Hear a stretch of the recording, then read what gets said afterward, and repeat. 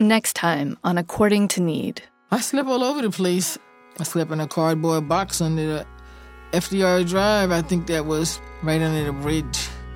There was like an awareness that whatever this is, whatever we're trying to do with this population, it's not working. I used to fight a lot. I do got a short temper when it comes to a bunch of bull crap. Our applicants repeatedly failed the housing interviews. We could not persuade housing providers to take anybody. We were failing miserably. I felt really bad. I wish I could get off these drugs. If people are on the street, you're never going to be able to have those conversations because it's all about where am I going to sleep and what am I going to eat and, am I safe? Sam told us that the apartments is ours as soon as we get the leases. They loved the idea that they could have their own place in a regular building and not be identified as living in a program. It was a great seller. It was a dream. So, we just went with it.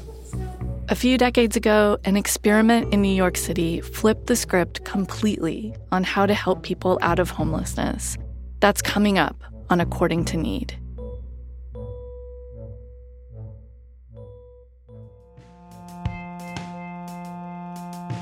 This chapter of According to Need was produced by me, Katie Mingle, with associate producer Abby Madan and managing editor Whitney Henry Lester. Roman Mars was the executive producer. Invaluable editing from Lisa Pollack, Emmett Fitzgerald, Delaney Hall, Christopher Johnson, Joe Rosenberg, and Roman Mars. Brendan Baker was our sound engineer. Fact-checking by Amy Gaines. Beautiful music by the beautiful Sean Real. Branding and design by muchmore.io. Kurt Kolstad was our digital director. Additional support from Sophia Klatzker, Vivian Lay, and Chris Berube. Special thanks to all the people who spoke to me for this series, as well as Marisol Medina Cadena, Allison DeYoung, Johanna Zorn, and Chelsea Miller.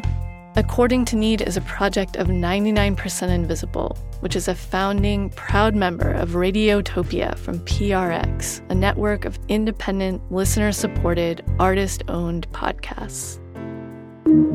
Radiotopia from PRX. Hey there, we've got an update from another Radiotopia show. Ear Hustle is back. The 7th season returns with a check-in on 3 unforgettable characters from past episodes. Up next, stories about do's and don'ts of prison visiting rooms and how incarcerated people indulge in a little retail therapy. Plus, Catch a Kite returns with more answers to listeners' questions about life during and after incarceration. And there's some good news from San Quentin, too. COVID cases are down, and incarcerated people and prison staff are starting to get vaccinated. That's all coming up this season on Ear Hustle.